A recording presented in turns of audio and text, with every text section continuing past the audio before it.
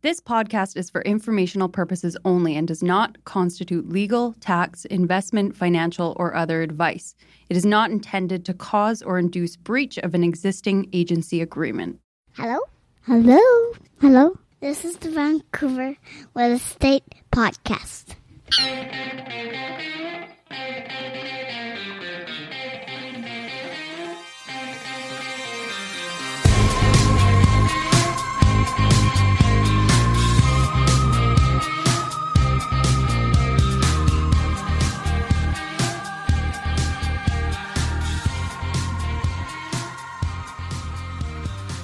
And welcome back to Vancouver Real Estate Podcast. I'm your host, Adam Scalina. And I'm your other host, Matt Scalina. And Matt, today is a real coup for the VREP community. We have David Green. He's, of course, the co-host of Bigger Pockets podcast. He's also a nationally renowned author, agent, speaker, coach, entrepreneur, real estate investor, and real estate and loan broker. That's a mouthful. Yeah. Out of the Bay Area. And we know him for a lot of reasons. We know him obviously through the Bigger Pockets podcast, but we also know him for his books. He's written two phenomenal books. The first book being Long Distance Real Estate Investing, How to Buy, Rehab, and Manage Out-of-State Rental. And this is a book more so about systems. Yeah. I mean, and it comes out in this conversation. I think it's super useful for people in Vancouver because it's basically, he's in a very expensive market in the Bay Area. Right. Talking about looking for cash flow opportunities outside of his direct area and how that led to the creation of systems to manage multiple doors and cash flowing doors.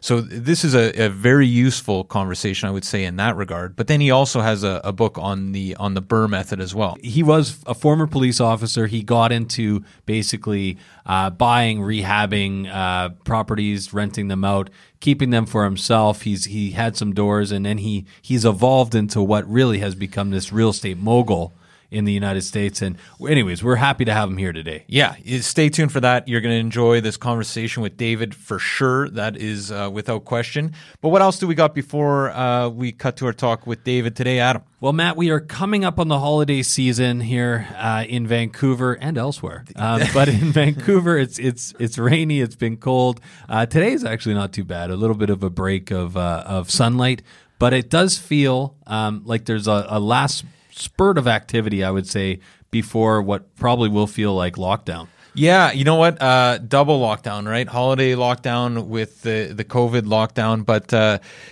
one thing I was thinking about in terms of what I'm missing this year, I was drawing up a list because last time we talked about October and Halloween and how that was different, mainly because there wasn't bowls of candy at the office. Right. And this year, I'm really upset about this whole Todd Talbot's Covenant House party that we're missing. Yeah. I thought you were going to say, I was actually thinking about this. I don't think you're Todd's missing size 34 pants. We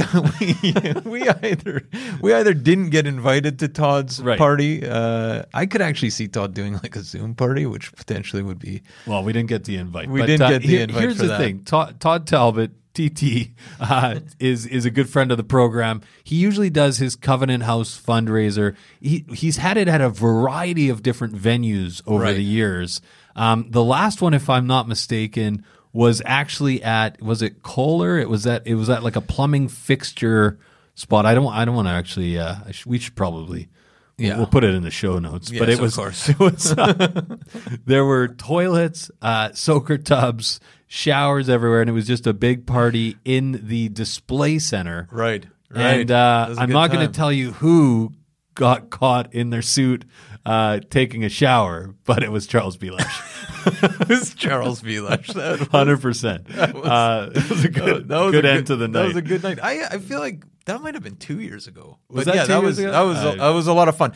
But you know what I was thinking of? So I was thinking on the way yesterday, actually, I was driving. I was thinking, man, Todd Talbot's party. Like, we're missing this. This is really disappointing. But I was thinking Covenant House, during COVID, this is probably a year in which they're hurting. Every charity needs as much help as possible this year. So I went on their site yesterday, and I want to bring this up because usually our donations flow through Todd Talbot. But right now, until I believe it's the end of the year, maybe the 25th of December. Yes. A few anonymous donors are tripling every donation made to Covenant House. Wow. So we got basically the next month to donate as much as you can.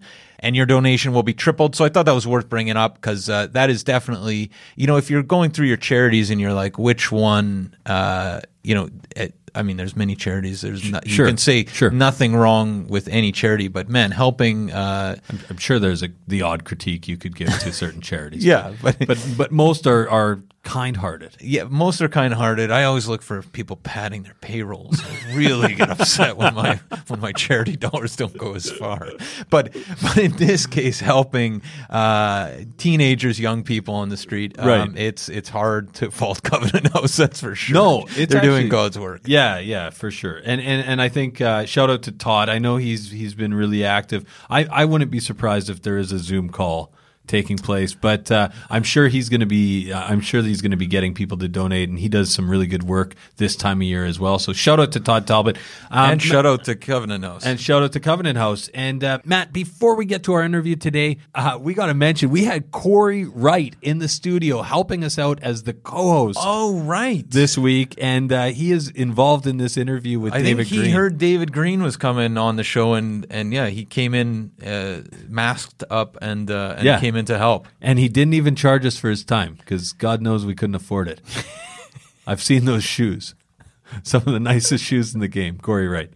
Anyways. But maybe we should cut to our talk with David Green. This podcast is sponsored by Marcon, a local family-owned and managed real estate development and construction company that's been around for nearly 4 decades.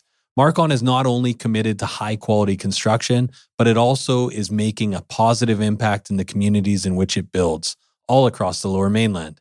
We want to highlight 2 incredible Marcon projects. Elmwood, a 38-story tower located at Burquitlam's most important intersection, Como Lake Avenue and Clark Road. This landmark tower will feature 335 condominiums, over 37,000 square feet of office and retail space, and almost 20,000 square feet of amenity space. Elmwood has been incredibly popular with 80% sold currently, but they still have a great selection of junior 1-bedroom all the way to 3-bedroom homes remaining. Check out marcon.ca/Elmwood for more. And Matt, we are also excited about Sohn House, Marcon's newest community in West Coquitlam, with 165 homes ranging from junior 1-beds to 3-beds. Sohn House offers the perfect West Coast aesthetic with a more nuanced Nordic-inspired design. Register today at marcon.ca/Sohnhaus. That's SOENHAUS. Or you can learn more at marcon.ca or follow them at Instagram at Marcon Homes. Marcon, building for life.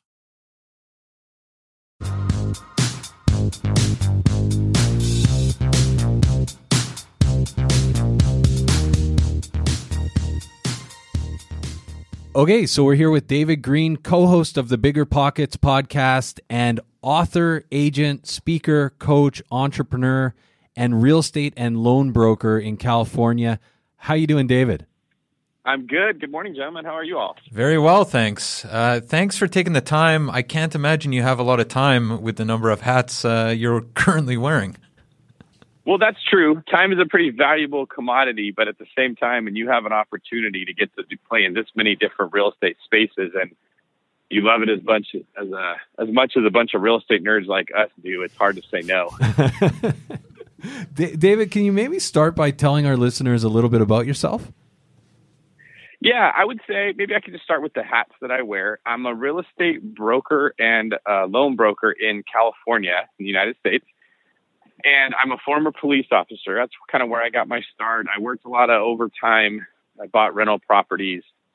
And that was really how I learned real estate, just knowing it's going to be rough to be a cop for my entire career. So I wanted a backup plan. Started saving money and got really good at playing defense and just making money and not spending it, and then investing that into real estate. Learned how to rehab houses and find the areas where my money would go the furthest. California is a very expensive market, much like yours. So I was kind of forced to be creative to find other places. And then eventually got my license and started selling houses, and then became a broker. And now we do loans as well. And I flip houses. I got connected with Bigger Pockets and fell in love with that company. So I ended up co-hosting their podcast with Brandon Turner. And every week we do the same thing you guys do, where we share the gospel of real estate to the masses and help other people achieve some of the awesome things that we got to from real estate. And I run a private mastermind where I coach the members how to build wealth and basically be more successful. And I've written a couple of best-selling books on real estate. So really, real estate's been very good to me, and I like to share with others, how I did it so they can have a similar experience. So it's interesting. I feel like we've had a couple other cops or former cops on the show before. It sounds like while you were in that former life, you were getting involved in real estate. What excited you about real estate kind of right off the hop? I backed up into it. I had no idea that I was going to be a real estate investor. I just bought a house because a friend was going to buy it, and he got accepted into Bible college, and he had to leave town. He was going to lose his earnest money deposit. So I just thought I'd buy this house and rent it out myself. I didn't really have too much of a plan. And then once I did it, I realized, I got a property manager. It's not so bad. And then next year, another house came up for sale down the street from my mom's, and she told me about it. And I just thought, well, let's buy another one. I have some money saved up. And I found myself in the middle of it. I think the reason police officers themselves tend to get into real estate investing is there's maybe a decisiveness, I would describe, that when you get into that position, you realize that you're often making really big decisions in a second or two, that you just don't have time to analyze from every single angle, like maybe an accountant could. I'm sure if you're an engineer or an accountant, you could spend half your day looking at one problem to try to give it the perfect answer, but people die when you do that in law enforcement. So you sort of develop this familiarity and comfort with this may not be the very best decision, but it's better than not making a decision. And then I think as your brain starts to adapt to that way of thinking, real estate investing, all the things that stop people from getting started aren't as scary to us because we've been making a living from moving forward and taking action and improving on the next time as opposed to trying to get everything perfect right off the bat. And were those first couple of deals or houses that you purchased, were they in the San Francisco area, or were you, because you've written a book about long distance investing, but presumably those were right. It sounds like those were local. Were they in the Bay Area? They were about an hour east of the Bay Area in an area, San Joaquin County, where most people that work in the Bay Area live. So that's like a commuter area. And I also got started at a really good time. It was 2009 when I bought my first house. So we had a ton of foreclosures. I had a relatively stable job with law enforcement. So I could buy properties because my income was still really steady. I really didn't move out of state until 2013, 2014, when we started to get a recovery. And that was my first exposure to how fast the market turns when it does. It wasn't like a couple of years to get better. It was literally one springtime. 2013, the springtime came, everything started selling $30,000, $40,000, $50,000 over asking price right off the bat. And within 3 months, it was too late to buy rental properties. And I learned, okay, if I'm going to buy them now, I got to go somewhere else. So I think this is a classic example of just real estate investing. And I think people up here in Vancouver, and you've probably seen it down there in California, that they look at the marketplace and what we've experienced over the past 10 years, and they don't buy something if it's not going to double in 2 or 3 years because they think it's broken. And I think when you go back to the classic example of just investing in tangible assets and having someone else pay your rent over the years, when markets turn, this is the success story that comes out of it. Yeah, thanks. That's a really good point. I think that sort of comes back to the point I made earlier where a lot of people don't take action because they're looking for something perfect. Exactly. Hey, if it doesn't double in 6 years, why do it? But what I was thinking when I'm making decisions would it be better to make this decision or not make this decision? Would it be better to buy a house or not buy a house? Okay, it's going to cash flow. Rather than saying, was it going to cash flow 300 instead of 200? And getting caught in the weeds trying to find the perfect property, I would just say, I'd rather have this house than nothing. And I can make that money back in 6 months or whatever to reinvest it again. So I guess you could say I started just consistently looking for base hits instead of trying to hit home runs. But I mean, to use that baseball analogy, anyone who plays baseball knows you don't look to hit a home run. You just get the right pitch, and that's what happens. Well, traditional real estate investing is I would buy a house or a commercial property. I would put down, whatever my down payment was, and the tenant would then pay my mortgage for me over the next 10, 15, 20 years. And if I sell the house for more than I bought it for down the road, I win. And people have got this this notion now that if I buy it for $100,000 or $200,000, if it's not worth $400,000 and 2 years later, it's broken. Why hasn't someone else bought it? And it just goes back to the fundamental roots of why people should invest in real estate just from day one. Yeah, what I tell people is it's a get-rich-slow game. Okay. This is like planting a tree. Nobody is excited about planting a tree, but I've never heard a person who's eating fruit from a tree that was planted 20 or 30 years ago that's mad that someone else planted it.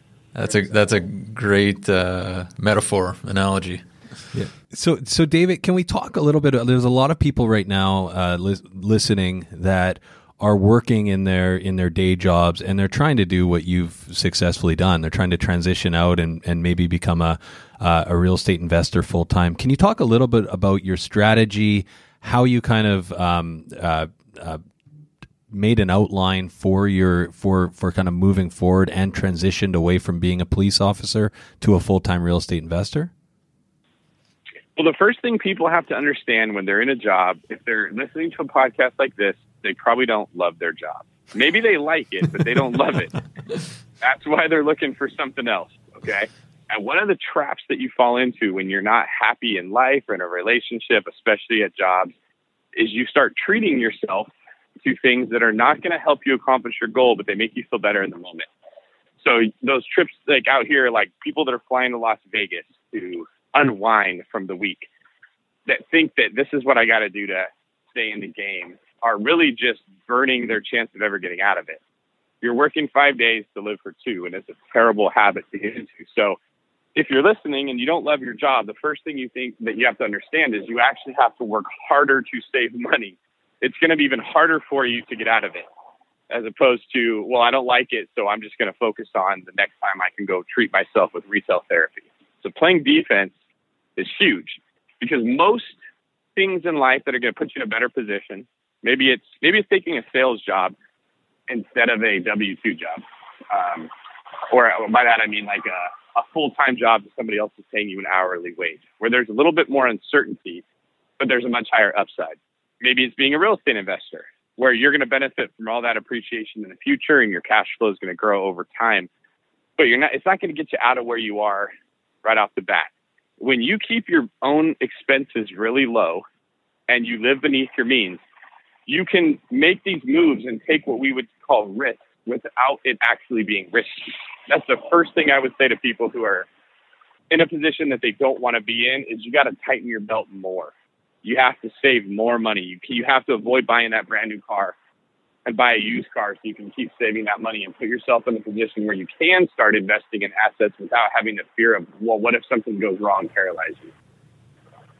That's a great point. One that we don't actually talk that much about, kind of that beginning steps, especially in markets or cities like where you live and where we live that are very expensive. Maybe thinking a bit about the book you wrote, Long Distance Real Estate Investing. I think it's appealing to a lot of people in Vancouver, this idea of long distance real estate investing, because prices and cash flow opportunities outside of our own backyard are a lot more attractive. Can you talk a little bit about how you transitioned from, owning a couple of doors in your backyard to thinking about investment strategies outside the state or outside your area of where you knew the streets? Yeah, once I'd had a couple, maybe 3 houses under my belt, I started to recognize that every time I picked up another one, I was just doing the same thing. I would go find a real estate agent that could help me find the deals. And then after that, I would go find a property manager that would tell me what it would rent for and if it was a good area. And then I'd find a lender who'd get me pre-approved. And then I'd find a contractor that would give me an idea of what it would cost to fix it. And I just started to recognize that this pattern is constantly occurring. And really, when people would say, well, what about this or what about that? My answer was always, that's one of those 4 people's jobs. I would ask them. I wouldn't even need to know what the answer to that is. I just need them to know the answer. So when I wrote the book, Long Distance in Real Estate Investing, what I really kind of built it on was this concept of a core 4 that you need to find in any market. And once you find them, those people can answer all the questions that come along to real estate investing. So if you're looking for cash flow and you're in an expensive market, the reason it's really hard is that rents don't tend to keep pace with prices. When you get a $700,000 house, it's not going to rent out for $7,000 a month. And that's because if someone could afford that, they would just go buy their own house. They wouldn't be renting it from you. So as an investor, our entire really asset class is built on the backs of the tenant. That's our client. That's the only person that's helping us pay the bills. They're paying the rent. So you have to find an area with a strong tenant demand. A lot of people want to rent houses. A solid employment base. You don't want to go somewhere like Detroit, Michigan, where the auto industry was. And when that tanked, the entire city tanked. You want to have sort of a diversified pool of employment. And where the houses themselves are right around 1%, or they meet the 1% rule. So if you buy a house for $200,000, it can generate close to $2,000 a month for rent. Once you've identified that market where you want to invest, and there's tons of them, then you start looking for those 4 people in that market, the core 4. And once you have that in place, it's just a matter of analyzing the deals, getting the information back from the core 4, and deciding which one you want to move forward on. Can you talk a little bit about this idea of the core 4 and unpack that a little bit, and how you actually sort out the good from the bad? Well, the first thing that I want to find is an agent. And the reason I want to find the agent first is their business is typically built on the backs of closing deals. And everybody else in the industry tends to get their business from the agent. Lenders don't really go talking to people, knocking on doors saying, hey, do you want to refinance a house? Lenders call real estate agents and they say, hey, can I service your client? Contractors don't go knocking on doors. They go to real estate agents and say, hey, when you have a client that needs a remodel, give me a call. So agents tend to know all the relevant players. They know the people that you need to make a deal work. So if I go find myself a top producing agent who I know is pretty good at their job, takes it serious, runs it like a business, not like a hobby, they're going to have a higher likelihood of knowing which lenders are better to work with for investors. Who's the lender that actually works really hard to figure out the problem instead of throwing up their hands and saying, I guess we can't do it? Who's the handyman that's bailed them out before when they got a bad inspection report and they needed someone to come in and do the work? Who's the property manager that they've gone to when they have a client who is renting a property and they need a question on what's the rent going to be? They're more likely to have those connections. And when they're your realtor, those become your connections too. So that's typically the first piece I want to find. And once I get them, they'll usually put the other pieces in place for me. So David, just thinking about kind of monitoring the various markets in the U.S. and even right down to like the neighborhood, clearly before you find the agent, you have to figure out which market you're going to be investing in. How do you kind of monitor the markets and how do you decide where you want to invest? Well, the first thing I do is I look for a target-rich environment, and that's in the book. So if I'm looking to flip houses, that's going to look different than if I'm looking to own, buy, and hold real estate. When you're flipping houses, you want a very low day-on-market number, meaning there's a lot of demand. You want high price points because that equals higher margins. And those granite countertops cost the same if you put them in $1 million house versus if you put them in a $75,000 house. If you're looking for rental property, the number one metric that you want to look for is going to be that 1% rule. Do I have a lot of properties that are going to rent for around 1% every month of what it costs to own them? David, so I mean, on Bigger Pockets, you guys talk about a lot of different strategies, and we've just kind of covered a few of them. Obviously, it sounds like you're doing a lot of renovations. Are you implementing the BRRRR method? Is that kind of what you prefer to do, or are you more buy and hold, or is it a combination of both? Well, the BRRRR method is a method I wrote. That was the second book I wrote, was the Buy, Rehab, Rent, Refinance, Repeat book, because I realized that working 6 months to 9 months to buy one property was just killing me. It's really hard to come up with that much capital. And if you want to do this at scale, you got to learn how to recycle your capital. So what I started to look for were properties in an area that would meet the 1% rule. That would be southern states in the United States. So Florida, Georgia, maybe some of the Carolinas, Arkansas, kind of those areas. And I'd try to find something that when I was done would be worth about $120,000. So we call that the after repair value. And I knew that if I could buy it and rehab it and be all in for $90,000, that when I went to refinance it, the bank was going to let me borrow 75% of that 120, which was 90. So I typically found my sweet spot was going to be paying around $60,000, trying to get a rehab for around $30,000. And if I hit those numbers and it came in at a value of 120, I could buy the property, fix it up, add value to it, get 100% of my capital back, but still have 25% equity in the property. And then I'd have that 90,000 that I could then go buy the next house with, which was a whole lot better than needing to save another. If I had just bought the place for 120, that's a $24,000 down payment plus a $10,000 to $15,000 rehab. Saving $40,000 took a lot longer than just refinancing and getting my money out and buying the next one. Hey, everyone. Pardon the interruption. We just want to take a quick minute to thank the following sponsors who make this show possible. We want to take a minute to tell you about Holy House, a nonprofit organization that provides community building programs and tenant support services to low-income seniors, veterans, families, and vulnerable residents in the downtown east side and across the lower mainland. Melissa from our team has been volunteering at Holy House. Melissa, what's been your experience? Honestly, it's been so fulfilling just to spend a few hours a week in the community and watch how the staff really transforms these vulnerable communities from the inside out, starting with just small things, right? Playing games, drinking coffee, having some simple conversations that you wouldn't necessarily think are super fulfilling. And you come out just feeling like you've really made an impact and connected with the community. And you've been to multiple buildings, but you're playing games, drinking coffee. Yeah. Serving food sometimes. And you made some friends along the way. And I've made some friends along the way. It's really helped me be more present, actually, in those moments of just, realizing how simple life can be to make an impact, right? Fantastic. And if you want to learn more, you can definitely check out Jenny Conkin, co-founder of Holy House, who is a past guest fan favorite on the show, or head over to holyhouse.ca where you can donate or volunteer. And they're looking for both donations and they definitely like volunteers. That's holyhouse.ca. Vancouver needs your help. Be part of the solution.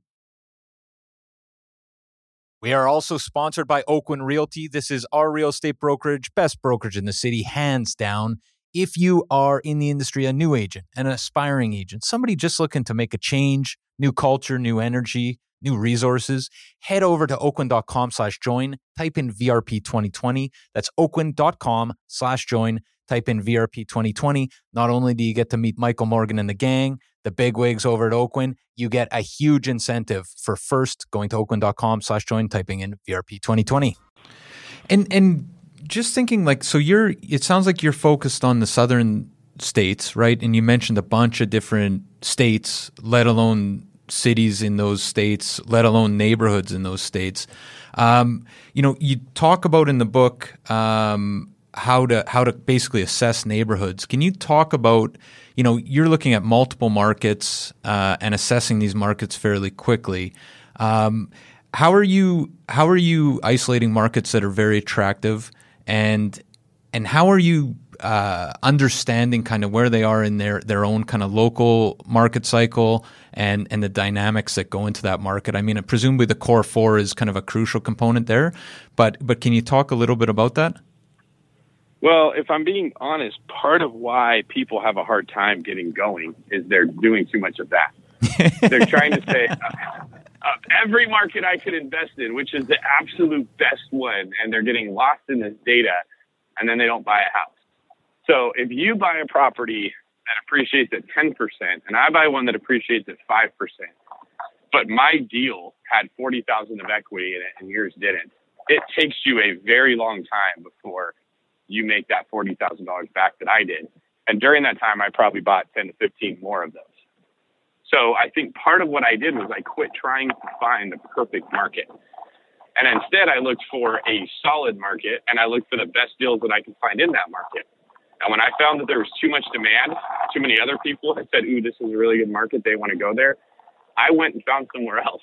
I let them fight over all those deals that everybody was looking at on Zillow. So the things I do look for are that 1% rule. I want to see positive population growth. It's very easy to find. You can get that out of the U.S. Census Bureau. So I want to see more people moving there than are moving away.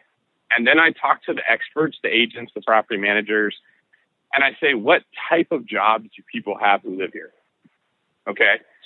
I don't want to hear they work in the hospitality industry or they work in the tourism industry that are very sensitive to macroeconomic factors. I do want to hear they work in healthcare, they work in the tech industry. If I know the types of jobs of people that live in those cities are the types of jobs that are seeing wages increase the most, then the property values are going to increase along with it. And they're going to be able to support higher rent in the future. And if that's the case, and there's a lot of people that end up moving there, there's going to be limited inventory, which is going to be even better for me once I already own something. So I really stress, don't try to, it's kind of like when you hear stock people that tell you don't try to out-trick the market or outsmart the market. You buy index funds and you wait. Real estate's very similar to that, but you do want to avoid buying in a bad area. So that's why I'm saying I don't buy anywhere that's dependent on one source of employment.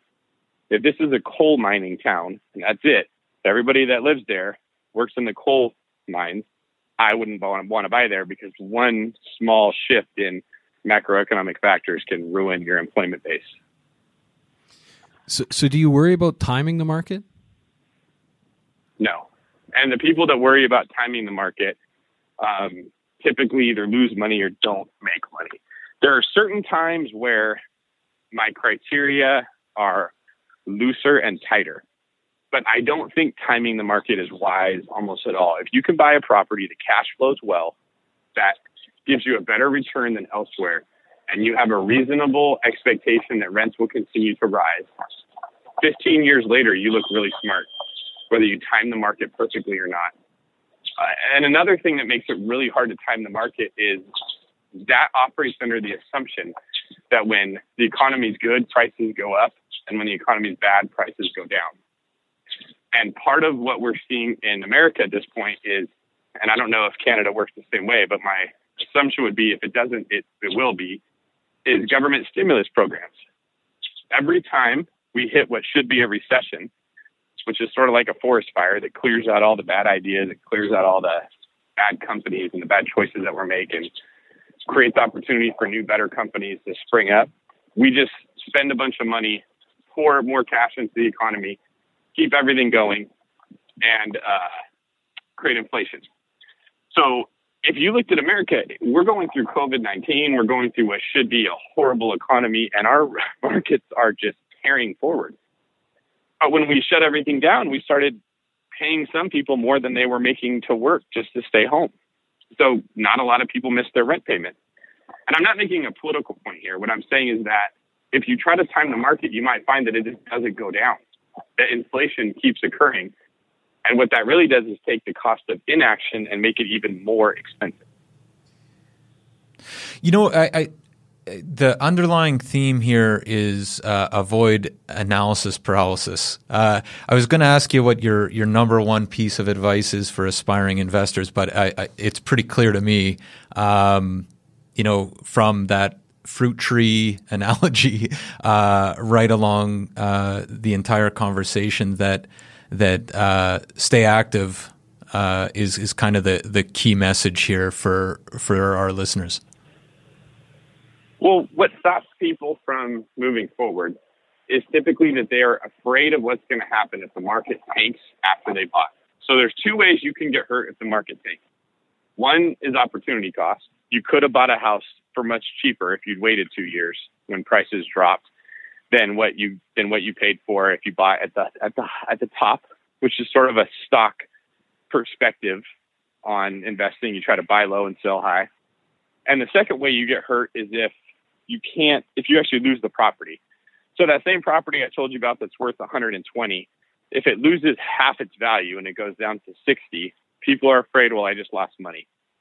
But when you're in real estate investing, you learn that that's not really that bad, that $120,000 house that goes down to 60, my payment didn't change. The rent coming in didn't change. Really, my experience was not any different. That the only time that I would actually have lost money if the market goes down is if I sold the house. So there's this really cool parent concept with real estate investing that I tell people is like when you're climbing a mountain, it's like a belay. So as the market goes up, it's like you climbing up this mountain.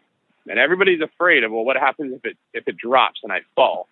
But the rent you have is like this belay attached to your waist that stops you from falling. It holds you in place so you can keep your property until the market comes back. And stocks don't work like that. You're not getting paid if you own Apple and Apple loses half of its value or something like that. So it's one of the reasons why I don't try to time the market, is I don't think I'm smart enough to know what everyone's going to do. I don't think I'm smart enough to know how politicians will respond to negative market factors. If they create more stimulus, then I looked foolish waiting, because it just went even higher. And I know that as long as I buy an area with good rental demand, the rents are going to sustain me during the bad times, so I don't have to time the market. Now, I would say when I'm in a market where I feel like everybody else doesn't want to buy, I think you should be more aggressive. You should buy more properties during that time. But I wouldn't say only buy during those times, because you usually don't know when they're going to come, and sometimes they don't. David, maybe just kind of shifting gears a little bit here, like thinking about the role that education plays in your investment strategy and in your business overall. Can you talk a little bit about ongoing education and how, like, are you kind of are you one of those people that's kind of constantly involved in courses and reading and ongoing education? I think that, how would I want to say this? When you're reading and you're educating yourself on real estate investing, that's where everybody starts. They should absolutely do that. I'm not deterring anyone from doing it. But you do get to a certain point where reading more about how to do whatever, let's say manage a property, starts to net you diminishing returns. When you've done, it's like a weightlifter who's really good at lifting weights. Of course, they're going to keep reading books, but they're not going to get the same thing out of it as when they were brand new and they knew nothing. And reading a book could have stopped you from lifting the weight wrong and injuring yourself from 6 months. So I tend to learn more by doing and by teaching. So as a real estate broker, my clients are coming to me with tons of questions. What am I going to do if this happens? What about that? It forces me to be on top of my game as far as knowing what's going on in the market. And that's kind of why when you guys ask me questions about real estate, I'm answering with economic-based answers, because a lot of how you make those decisions are determined by what is going to happen in the big picture as opposed to just the small. And then hosting a podcast where everybody in the country is looking up to me to know what do I do in every single situation, that forces you to stay sharp too. It forces me to talk to other investors. It forces me to look and see which strategies are working right now and which are not. And maybe more importantly, what mindset works right now and what doesn't. Because when I got started, it was at the bottom. 2009, 2010, everything had just crashed. If you had cash, you were going to make out well. If you didn't, you weren't. And a lot of people have kept that mindset. They're waiting for the next crash. And they think that they're going to see it by prices dropping on homes. And again, this differs based on whatever the political environment of a different nation is. So if someone in Venezuela is listening to this, my advice wouldn't be nearly as relevant as it would be if they're in the United States. But if the government doesn't let prices correct, it doesn't let people foreclose, it takes measures to stop that. And the investor is waiting to see prices drop before they jump in. What happens is inflation just keeps on going and going and going, and they end up losing money. That cash that they're sitting on becomes worth less. Now, if prices are going to drop and you jump in early, yes, you could get hurt. So from what I found is real estate investing is not just about knowing how do I rent a house, how do I pick a house, how do I pick a market. It's sort of comparing real estate to all of the other investment vehicles that you have available to you and asking yourself, which is the best use of my capital? And even if you buy high at the real estate market, it's going to outperform stocks almost every time. It's going to outperform most other things you could look at. And it's going to be safer because that rent check that's coming in is keeping you afloat regardless of what the value of the asset itself does. The 5 Wire is brought to you by Scalina Real Estate. Hey, that sounds familiar. Scalina Real Estate is a full-service real estate company serving Vancouver, offering comprehensive, tried and tested buyer and seller systems. With over a decade in the top 10% of realtors in the Lower Mainland and a perfect 5-star Google review, Scalina Real Estate can help with all your real estate needs. We also have an extensive network of the best industry professionals and trades right across the country. There's no reason to not get in touch. Head over to scalinarealestate.com to find out more. David, that's really good advice. Maybe just one of the final questions we have for you. What is a bad advice that you hear in our industry all the time? Oh, that's a really good one. Okay, so when it comes to real estate, some bad advice would be only looking at, is the property going up in value? That's how amateurs look at real estate. So in 2002 through 2006, when we had our huge run-up, you had people that knew nothing about real estate buying houses. And if you said, well, what was it going to cash flow? This is after they lost it. Every one of them said, what's cash flow?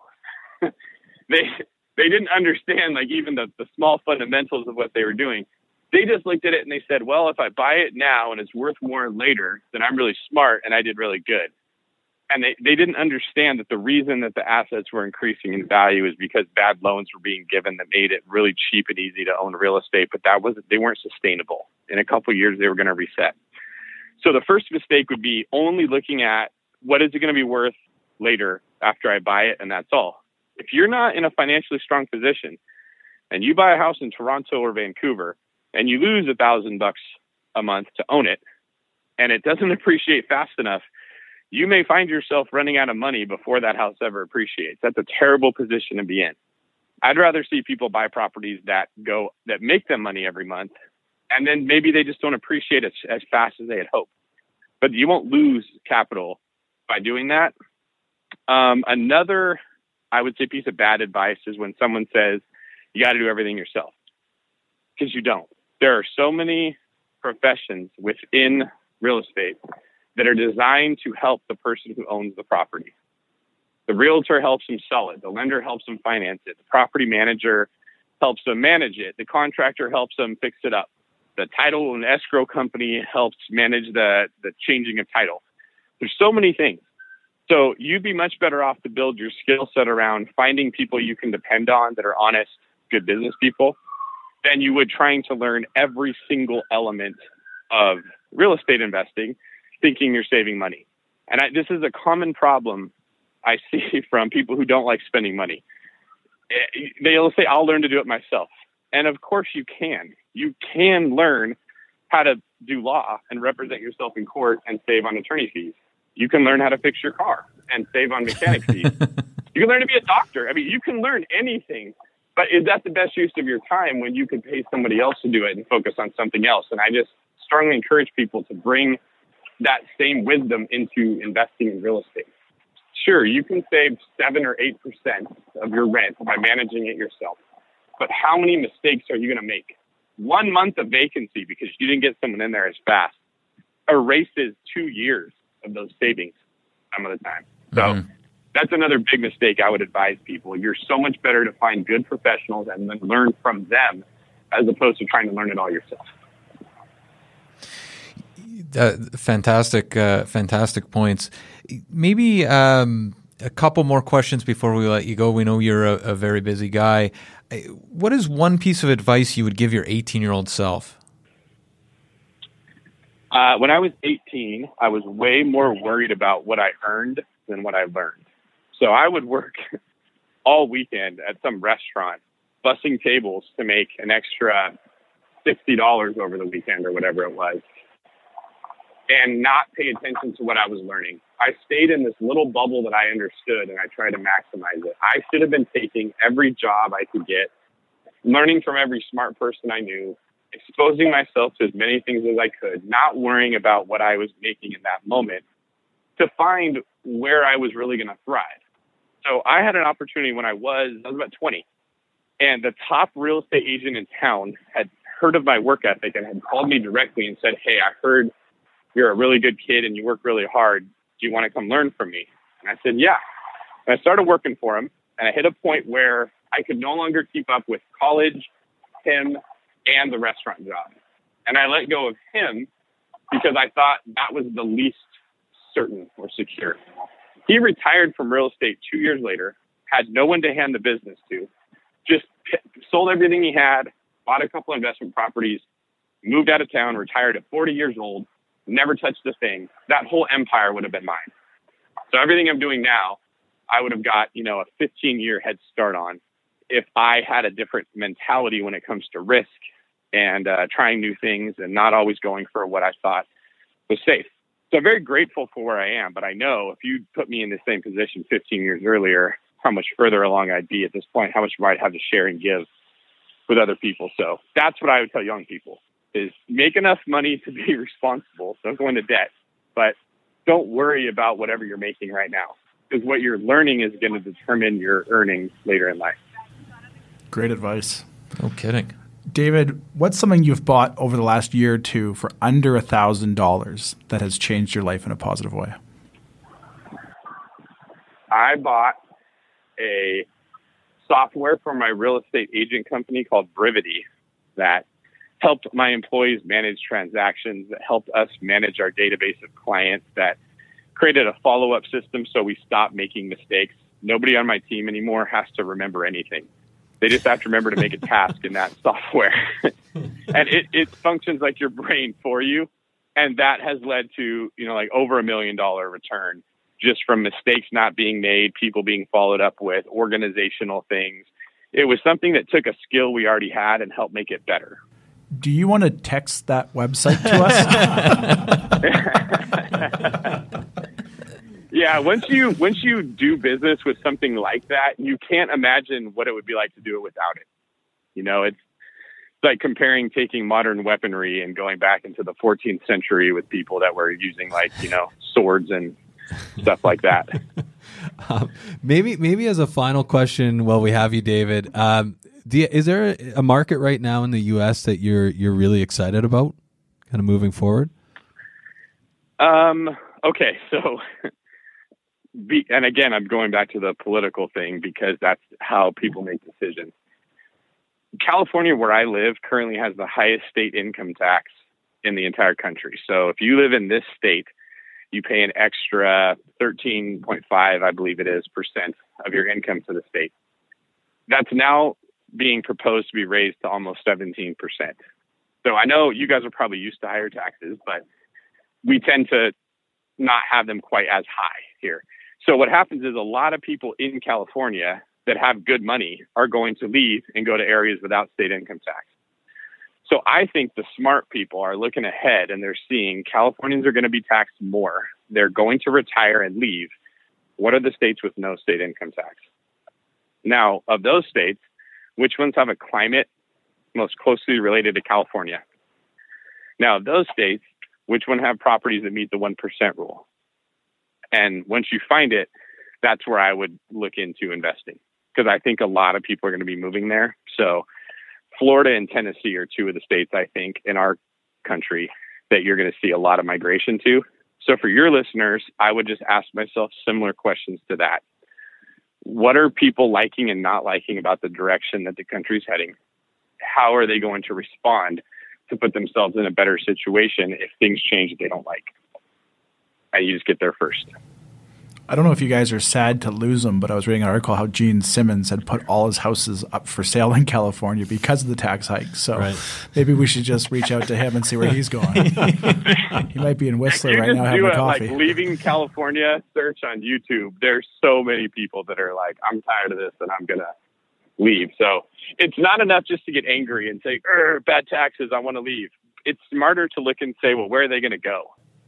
Right. Where are the places that somebody like that is going to like? I've also heard Tennessee mentioned a few times. It seems like there's a lot of Californians headed there. So interesting. We've also heard that we're getting some Californians, but I don't know if they understand our tax system. That's the funny thing is they all say, whichever president just got elected, I'm now leaving. I'm going to Canada. And you guys are probably further along that spectrum. Well, we make fun of Gene Simmons, but I think he lives in Whistler now. So maybe there's something there we should be looking into. But that's really good advice for anyone in Canada who understands that maybe it's more difficult to build wealth in a tax environment like that. That the United States has certain areas that make it easier to build wealth. So if you put your efforts towards putting a team together in those areas and slowly making progress every day, it's going to feel like you're running downhill instead of running uphill. Right. Well, David, how can people find out more about what you're doing and what you're up to, and obviously your books? Where should they go? I'm all over social media at David Green 24. There's an E at the end of Green. It's kind of annoying, and people forget it sometimes. So Instagram, Facebook, LinkedIn, all those sites. If they go to biggerpockets.com, they can subscribe to our podcast there, or they can message me through the biggerpockets.com email system. I check that. And then I run a blog called greenincome.com, where people can go read some of the articles that I've written or see some of the deals that I've done. So, and then as far as the books go, they're everywhere. You can get those on Amazon. They sell them in Barnes & Noble. It's actually kind of cool. I just saw that they have a Amazon Plus store or something where the top selling books on Amazon get put in those stores, and both of my books were in there. So that was really cool. Do you have a recommendation where to start, for your books? Which one you'd read first? The long distance real estate investing book I wrote first. So I would say Burr's probably written a little better. But the cool thing with long distance real estate investing is it's really a book on systems. It's not just on investing in a different market, but when you go to a different market, it forces you to have better systems. You can't stop by the house and just fix the toilet yourself, which is what you're tempted to do when you buy near you. It forces you to look for those other people.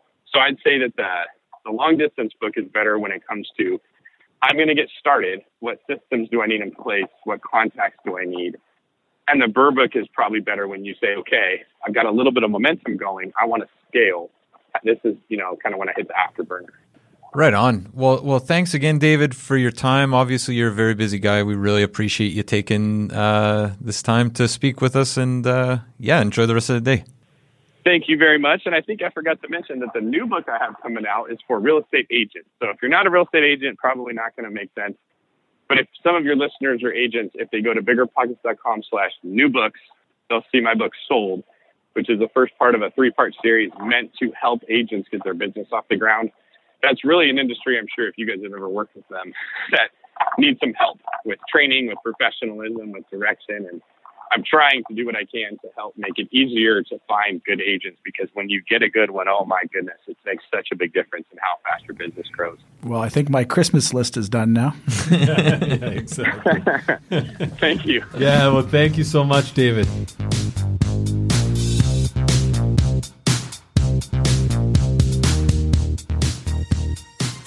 So there you have it, folks. Our discussion with David Green, co-host of the Bigger Pockets podcast, best-selling author, speaker, doer of all things real estate, I would say. Yeah, and real estate and loan broker as well in the Bay Area.